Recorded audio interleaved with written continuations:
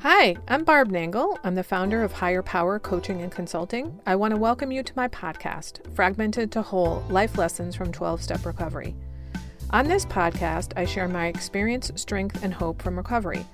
I don't support or endorse any particular 12-Step Recovery Fellowship, and I don't claim to speak for any of them either. My hope is that you will find my words helpful in some way, whether you're in recovery or not.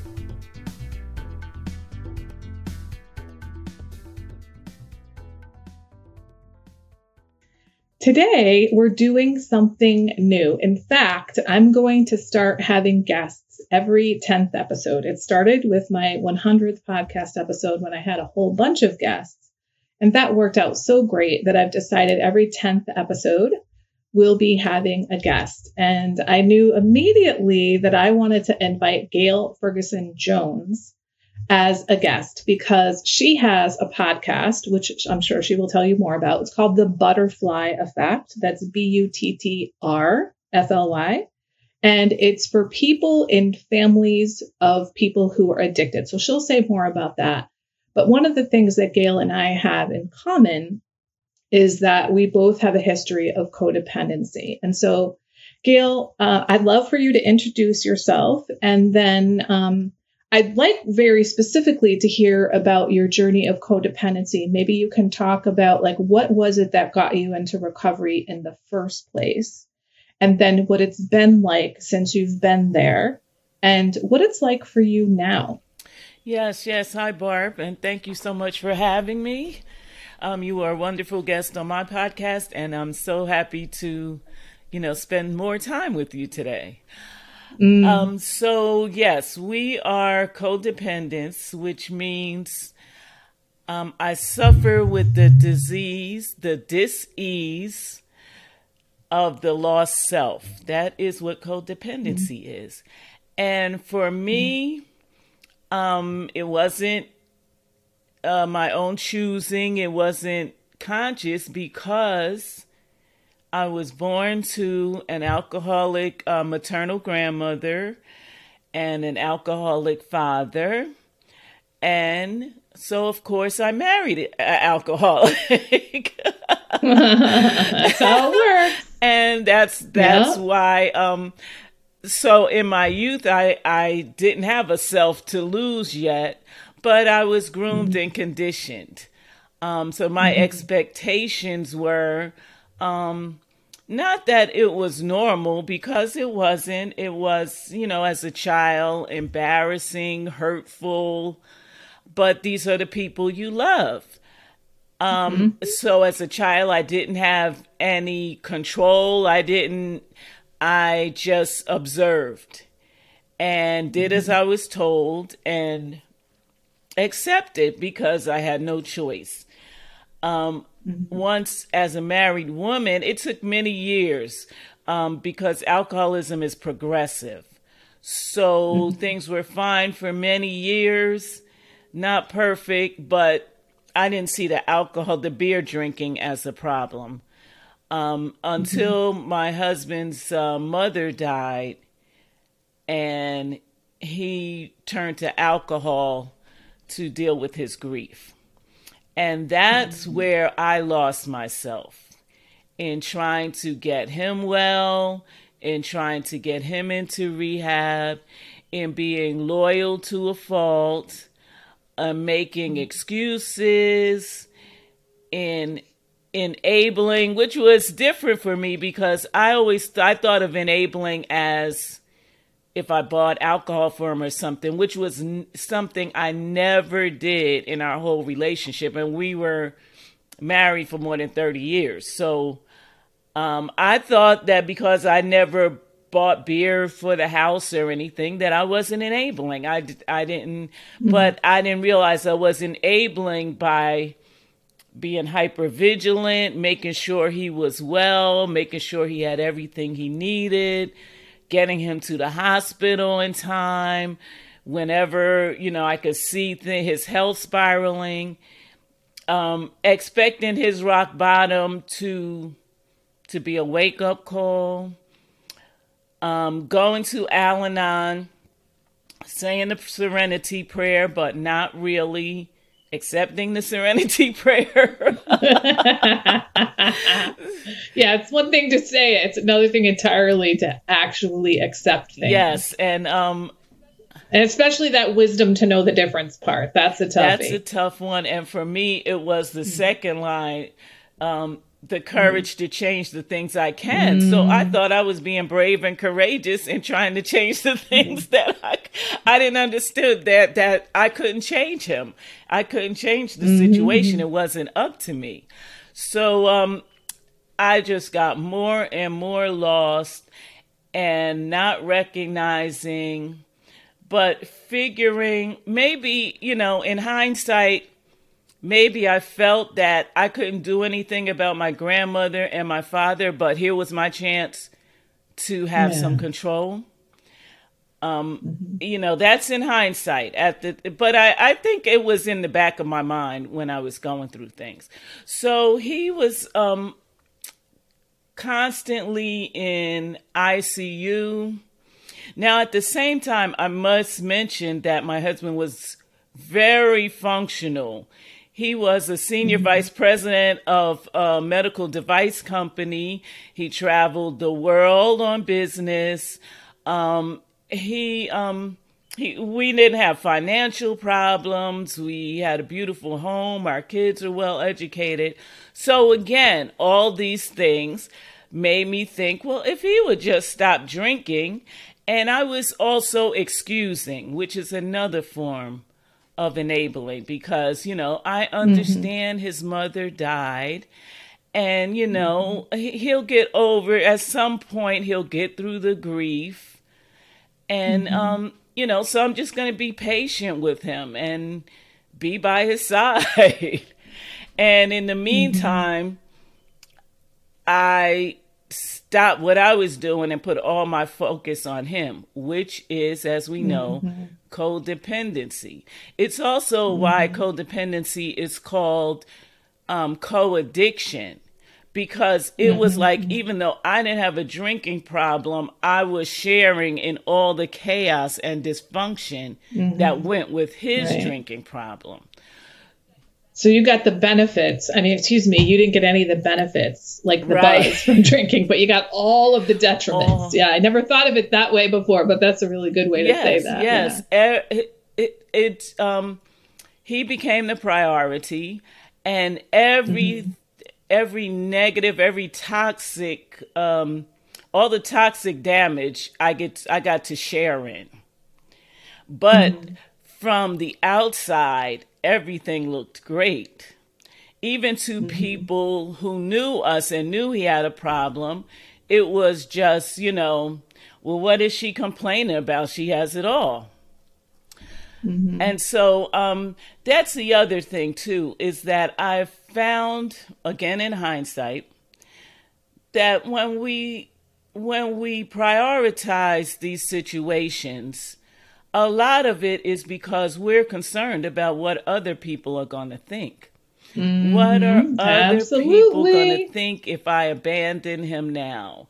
What are other people going to think? We have this great life and, it's just not enough for her.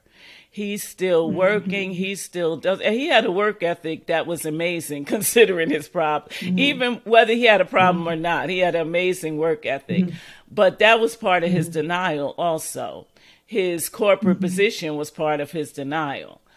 So, and the fact that the corporation, as long as he was doing what they wanted, that was a sad fact that really angered me. They turned it. Well, actually, at that level, there's a lot of drinking going on, though, with the traveling and all. Right. So, so I was trying to maintain this window dressing of a wonderful life, and my kids had left for college, so I figured they're not living with this. The dog couldn't take it, so he ran away. Wow. Damn. He was a little smarter than I was. He just said, I'm out. Well, Yeah, he doesn't have to worry about what other people think. Yes. Yes, yeah. That was a real sign. And I knew because, the dog used to look at me sometime and I would look at him and we just, both of us shake our heads. Yeah. It was crazy. So funny. So was there a particular event or something that caused you to go to your first recovery meeting? Oh, well, as you know, the pain is always the thing that makes us rethink. And when I first went to Al-Anon, there's a saying that suffering without catharsis is nothing but wasted pain.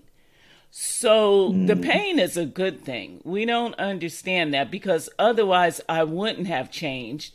And as I'll explain later. Yeah, who are you telling? Agreed. That's a really good way to say that. Without the pain, I wouldn't have changed either. Excellent point. That's right. And, as I'll explain later, what comes out of that pain if you go into recovery, because it's called recovery for a reason.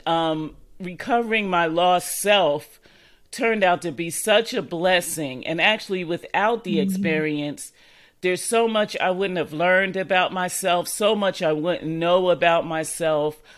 So recovering myself was really important. But the pain, like I said, was just, my youngest daughter was still at home. The dog was here. We would just take turns. Whoever's turn it was to deal with his craziness, the other two would leave the room. It was just like that. It was that simple. If it was my turn, the dog and my daughter would leave. If it was the dog's turn, me and my daughter would leave. It was, so I went to Al-Anon. I took my daughter, but at the time she was too young and they didn't have an Alateen in the area. So it was a little over her head, but then she went away to college. So that was that. I really wasn't ready. And that happens with some of us. We can start 12-step because I was still in the thinking that he had to change.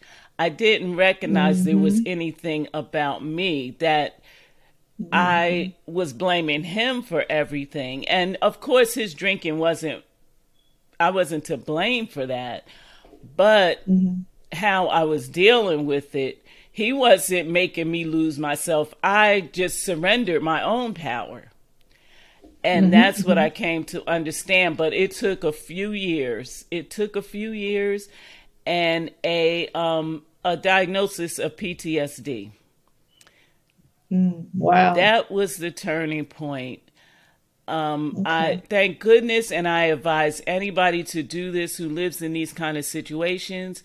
Let your primary care doctor know what's going on at home. Not for her to be a therapist, but there were physical things, health issues that were coming up, hypertension, uncontrolled weight gain.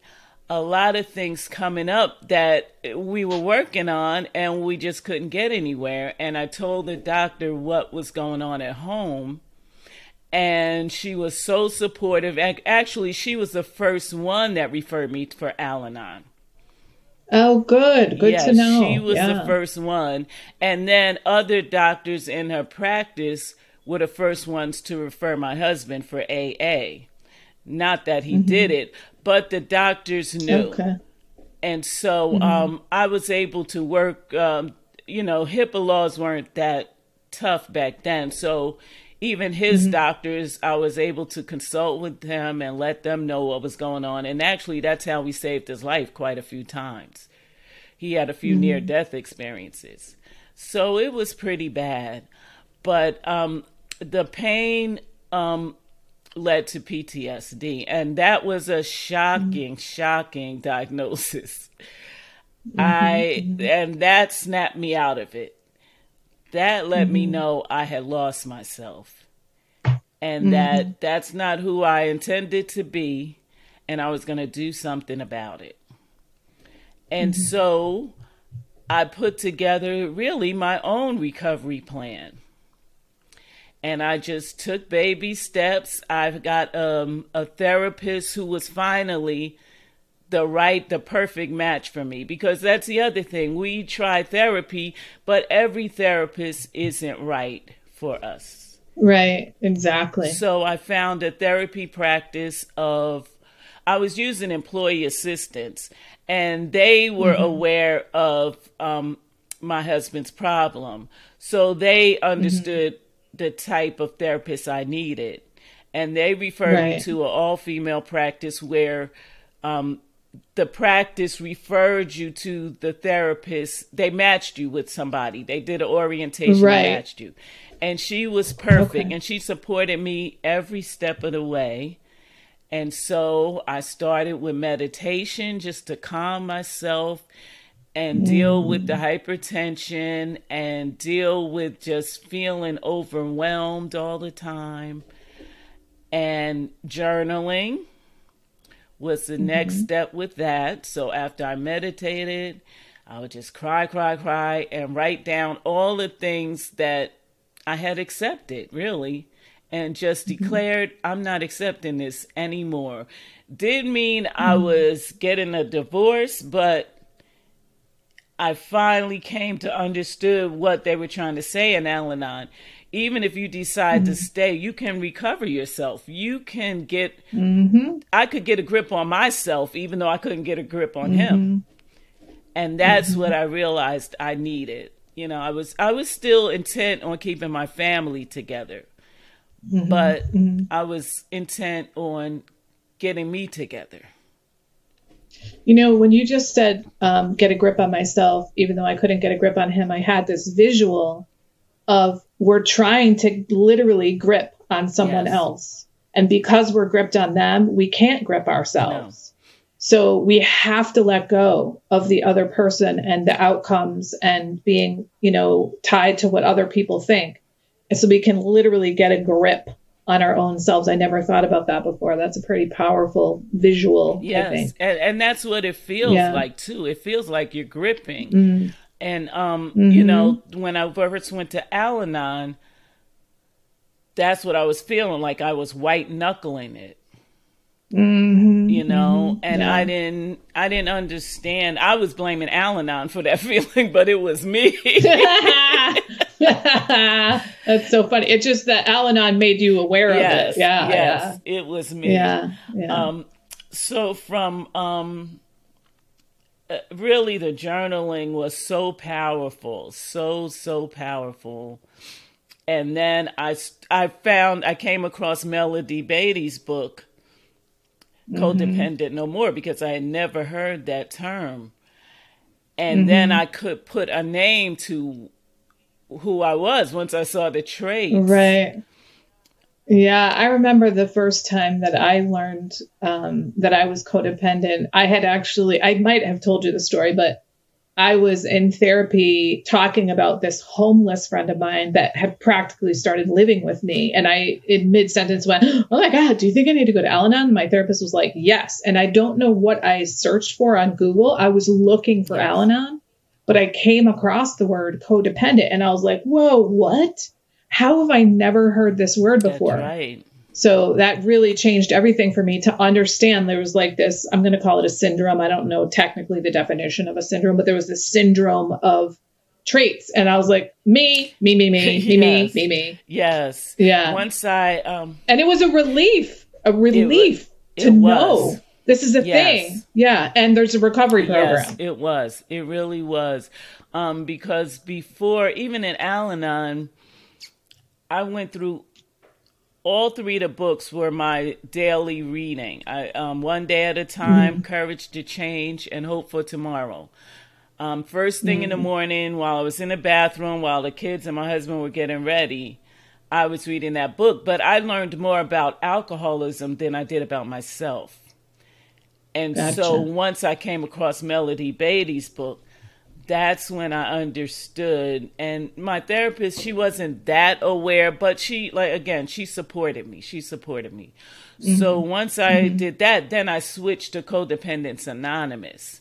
And that's where I recovered myself. That is where I found my lost self, because when we went over the 12 steps, the 12 traits of codependence, it was like looking in a mirror at myself. Yeah. The need to control, the saying yes when I wanted to say no, the making excuses. And a big one was not being able to accept compliments. I would have never thought of that.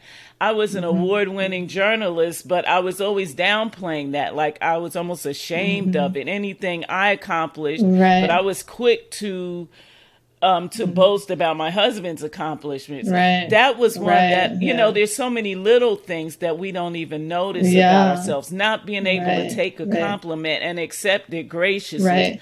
Always saying, oh, no, this old dress, no. Right. That, Right. It's just another example of the focus is not on myself. Like it's not just I don't want to put the focus on myself. I'm unable to put the focus on myself. And I suspect this is why journaling was so helpful to you, because there's nobody else involved. It's just you. So you are keeping the focus on yourself. Exactly. Yeah.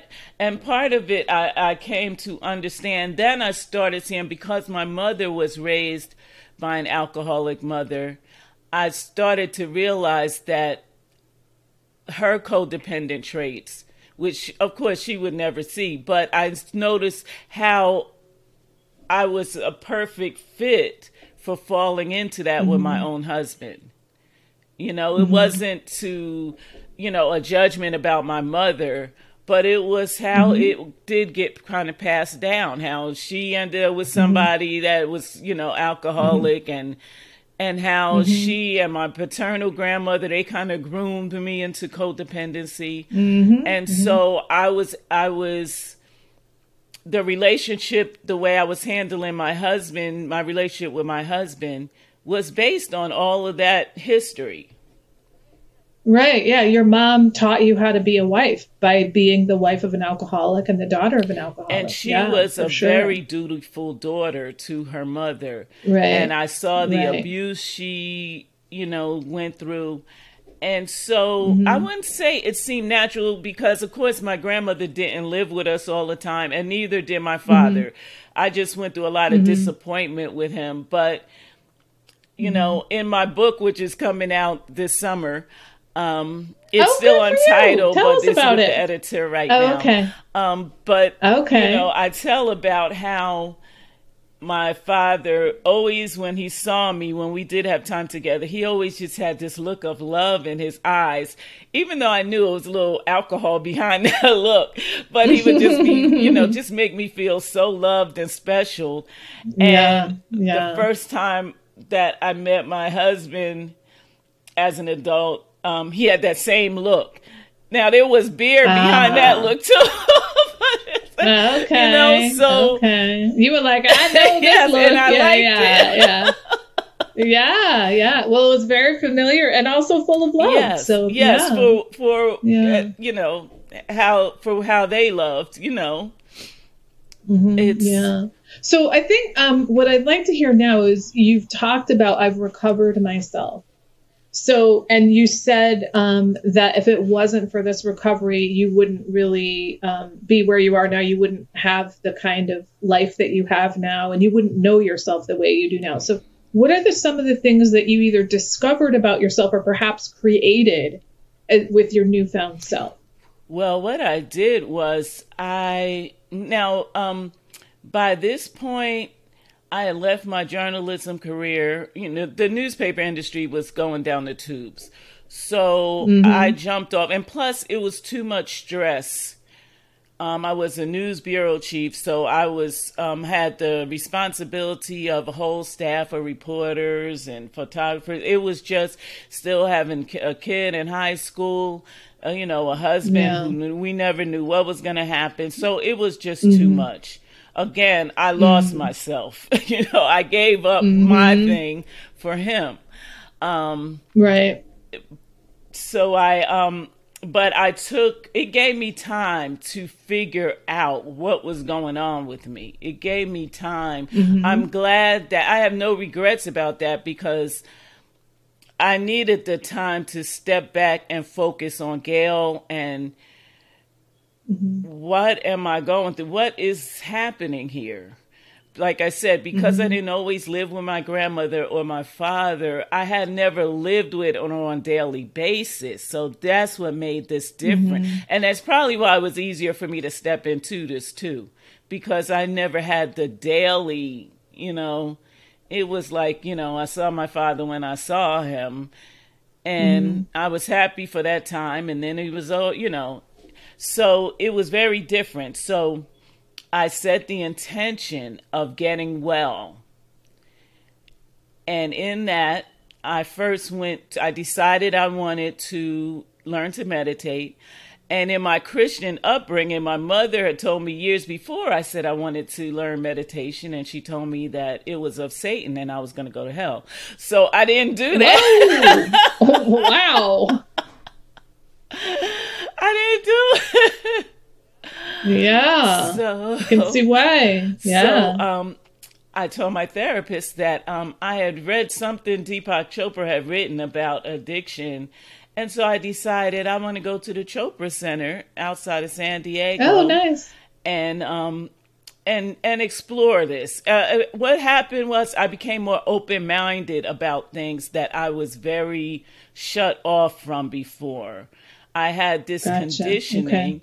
And what I learned was that prayer is talking to God, but meditation is listening. It's real simple. Absolutely. It's not any, it's mystical if you want to call it that, but it's just a simple relaxing and just quieting your mind. And I have been used to being on deadline every day and juggling a house and children.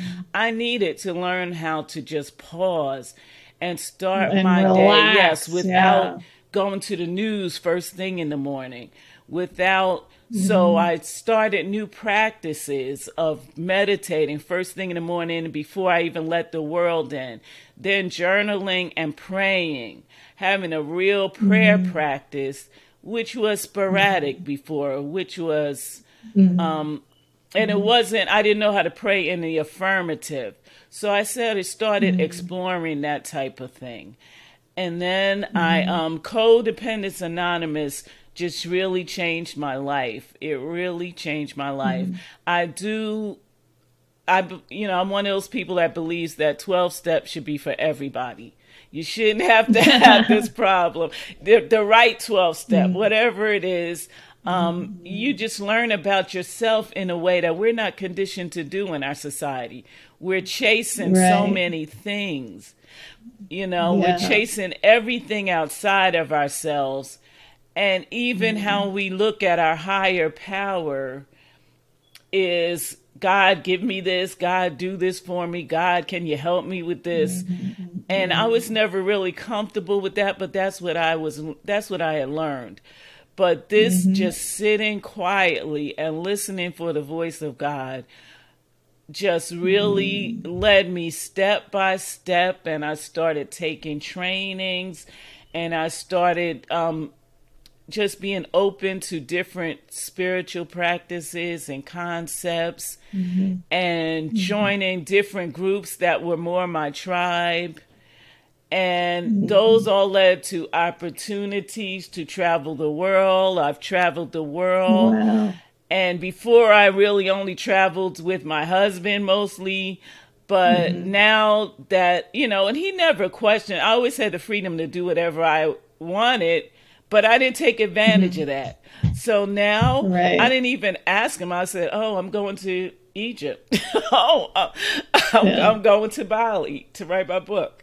I'm going, and I would just and meet, and I met so many people. In fact, that's when I met Artemis, one of the people that you and I have in common, a mutual friend. Right. And just those. So even that kind of door, which was 5 years ago, even opened the door to me meeting people like you. Right. Yeah, exactly. That's so cool. You just don't know where those doors are going to lead to. But you have to be open. And I was open to stop blaming and to take responsibility, to let go. In meditation and journaling, I let go of the resentment, the frustration, the anger, all the things, my blood pressure started leveling off, the weight started falling off, all the things that I was trying to fix from the outside. I was always at the gym, I was always in training classes, and nothing ever fell off.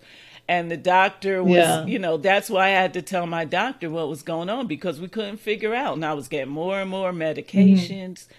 And really, all the answers, God was waiting for me to get to know Gail and to let him work with Gail, not begging him to fix somebody else. That's great. I love that. That's beautiful. God to get to know Gail and Gail to get to know Gail.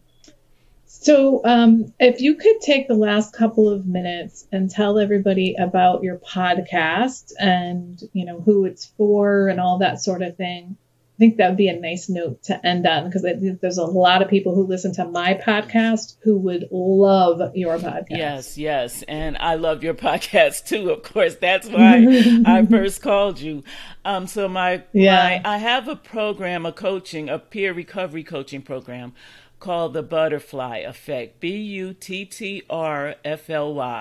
which is just a hack to get me higher and separate on the Google search list. So you got to no in butterfly, people. Butterfly. I coach people in the same way that I found my recovery, guiding them along. And the podcast was something I hadn't even thought of.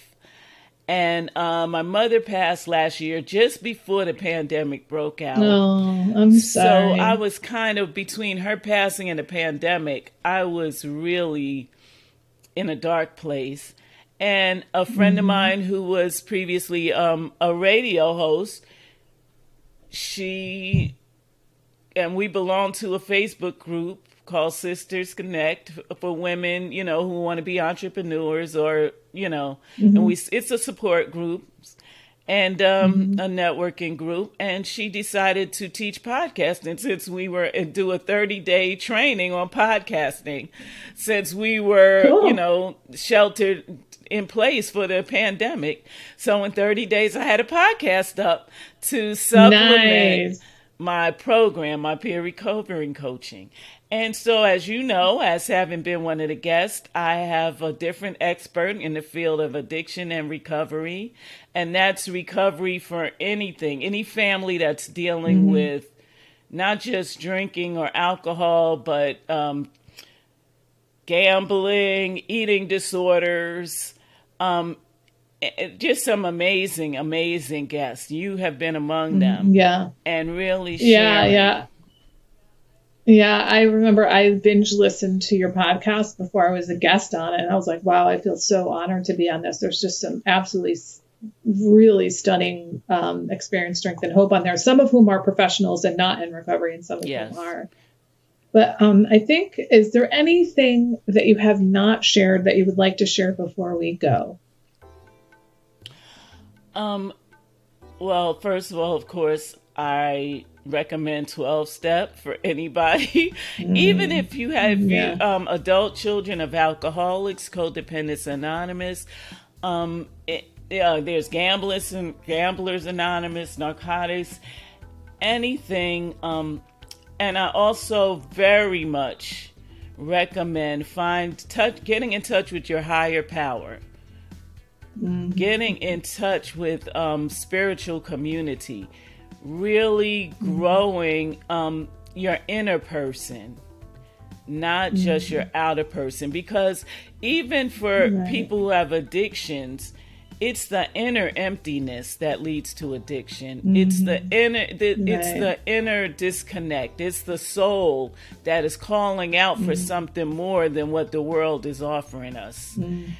And so to even avoid getting caught in that trap, I don't care what faith-based teaching, it's all going to lead to something eventually.